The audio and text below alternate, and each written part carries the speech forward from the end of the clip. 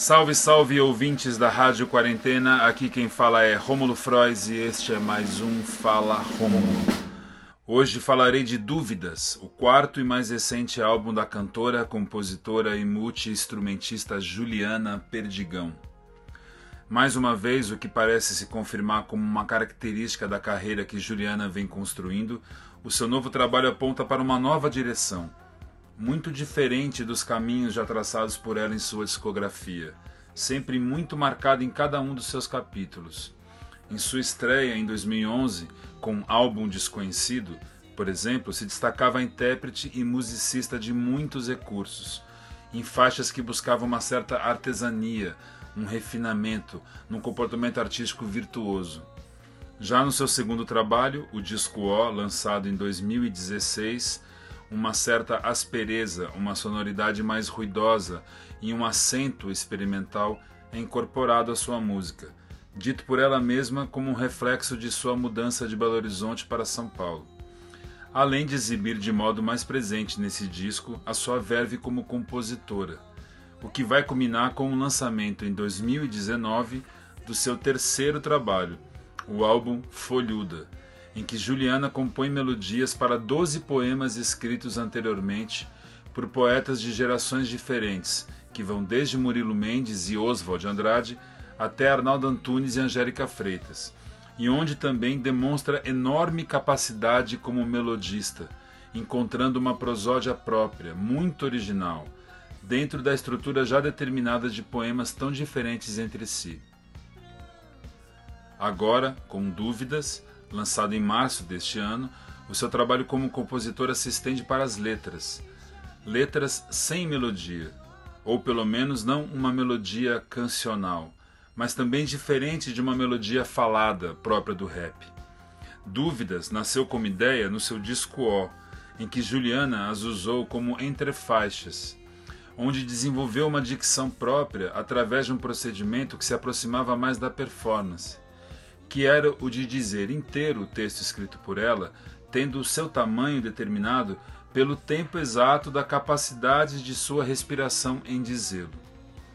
Se em O eram ditas a capela, sem acompanhamento instrumental, aqui são atravessadas por uma camada sonora às vezes ruidosa e agressiva, às vezes harmônica e organizada, o que confere novas camadas de significados ao que é dito por Juliana. Intituladas como Dúvida e numeradas de 1 a 11, além de um tema instrumental que fecha o disco, são como divagações em torno de pensamentos um tanto desconexos, como delírios poéticos que tratam dos mais diferentes assuntos, como aborto, suicídio, meditação, gases intestinais, ciência, o marombado da academia, o deputado, a manifestação, uma linha de ônibus, tudo e todos numa mesma hierarquia, que nos transporta a um estado de contemplação um tanto esquizofrênico quanto reflexivo. Outra peculiaridade de Dúvidas é a sua duração. O disco inteiro dura exatos 13 minutos e 12 segundos, o que, por conta de uma bizarra norma do Spotify que parece não permitir faixas com menos de 1 minuto de duração, obrigou Juliana a juntar em algumas faixas mais de uma de suas dúvidas. Por este motivo também que hoje não escolherei como de costume apenas 3 faixas do disco. Desta vez ouviremos na íntegra este mais novo e incrível trabalho de uma das artistas mais talentosas e interessantes de sua geração. Com vocês, Dúvidas, de Juliana Perdigão. É isto, este foi mais um Fala Rômulo, fiquem bem, fiquem em casa e até a próxima.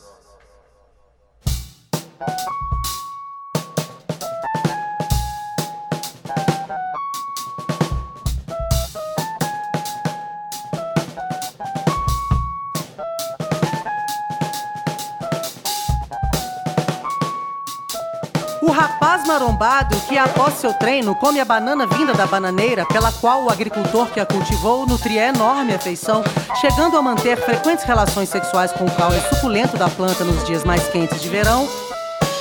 ou a água acumulada na pia que goteja devagar nas ruínas do imóvel abandonado, onde se desenvolve a larva do Aedes aegypti, que um dia transmitirá dengue ao deputado evangélico cuja ausência no plenário no dia da votação faz com que seja aprovado o projeto de lei que descriminaliza o aborto.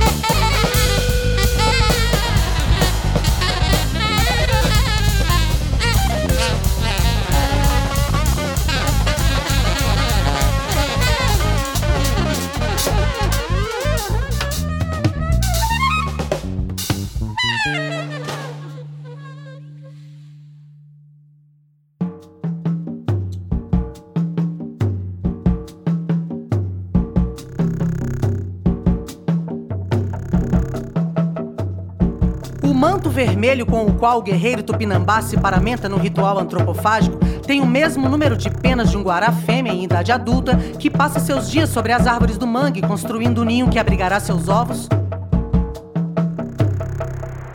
Ou a escavação feita por uma equipe de paleontólogos em 7048 ao encontrar fragmentos de um metatarso trincado pelo homem que outrora chutou furiosamente a máquina de refrigerante do metrô quando esta lhe engoliu o troco.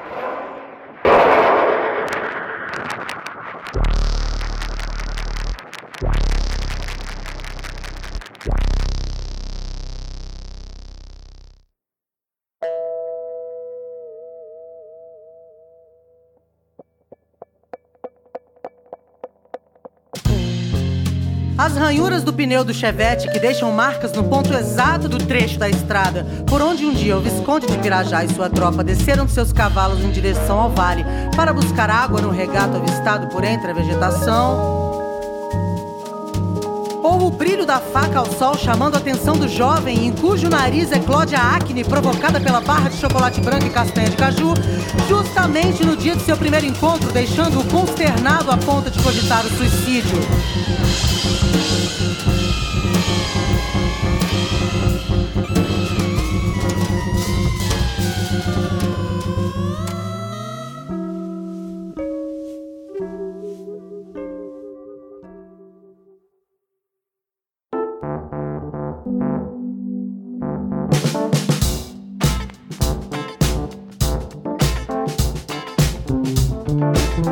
O chiclete grudado na sola do meu salto carrapeta é o que mascava aquele rapaz quando desistiu de permanecer na fila da entrevista de emprego para masturbar-se no banheiro do shopping, ainda sentindo na pele os pingos de parafina derretida da noite passada. Ou exibir orgulhosa junto aos colegas de trabalho na festa de fim de ano da empresa, ao som de Strangers in the Night, o colarinho de tafetá passado a ferro com a precisão de movimentos de um samurai quando diante de seu mais temido inimigo.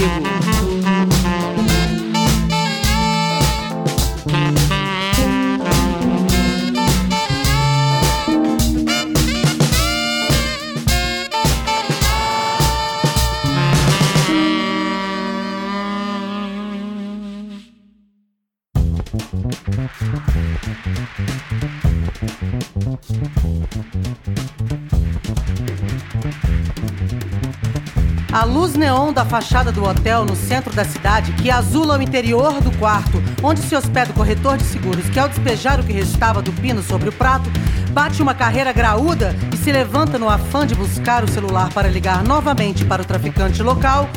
ou adentrar a mão no vaso de argila ainda em formação que gira no torno e absorver a umidade do ambiente como fizeram nos mares primitivos as primeiras formas de vida na Terra.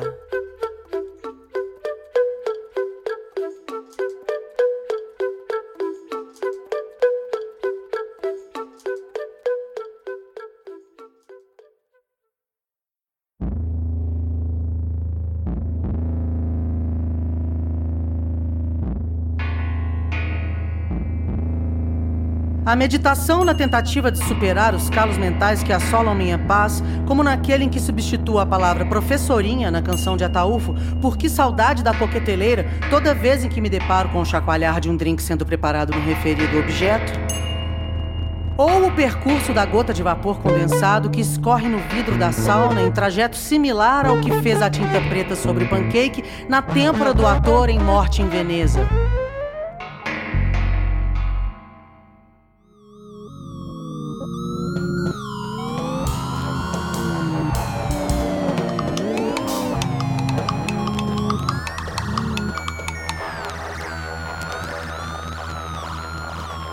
A fina camada que separa o ciano do incolor no frasco da solução bifásica, que de imediato me faz recordar um ponto específico na curvatura da Terra, de onde um satélite pôde testemunhar há pouco os efeitos das ondas gravitacionais pronunciadas por Einstein. Ou a ira ao ouvir a musiquinha do call center da NET, na esperança de que se restabeleça o sinal, depois de tentar pegar no sono por horas, até que se declara vencida pela insônia, que a leva a zapear vagamente pelos canais de TV por assinatura, à procura de algo que lhe prenda a atenção.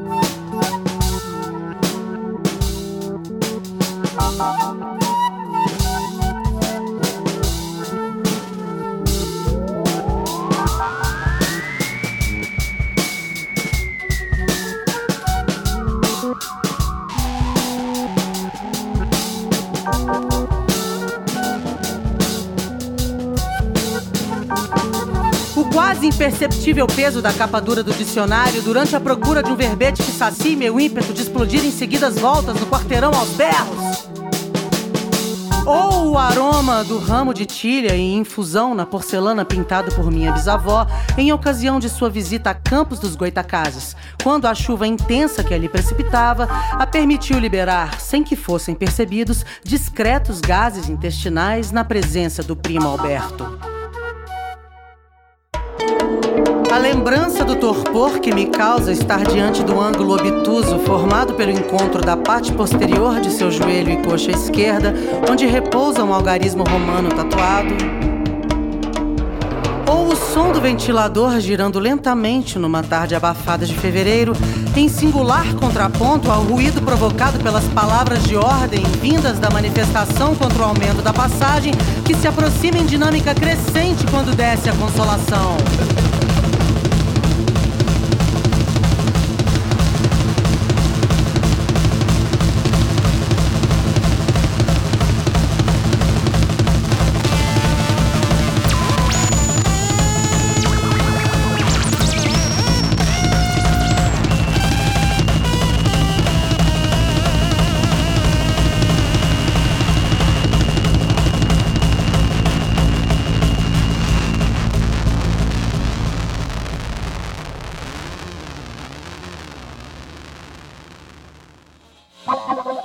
O reflexo do espelho sobre a mesa que revela o sobrevoo de um helicóptero, transportando o principal agente de uma holding administradora das ações de vastas plantações de soja nos arredores de Ponta Grossa. Ou o sol que nasce por detrás da montanha de cume nevado, enquanto um alce tropeça na encosta ao olhar a pétala que naquele momento tocava o chão, vinda numa lufada pela corrente de ar quente do norte.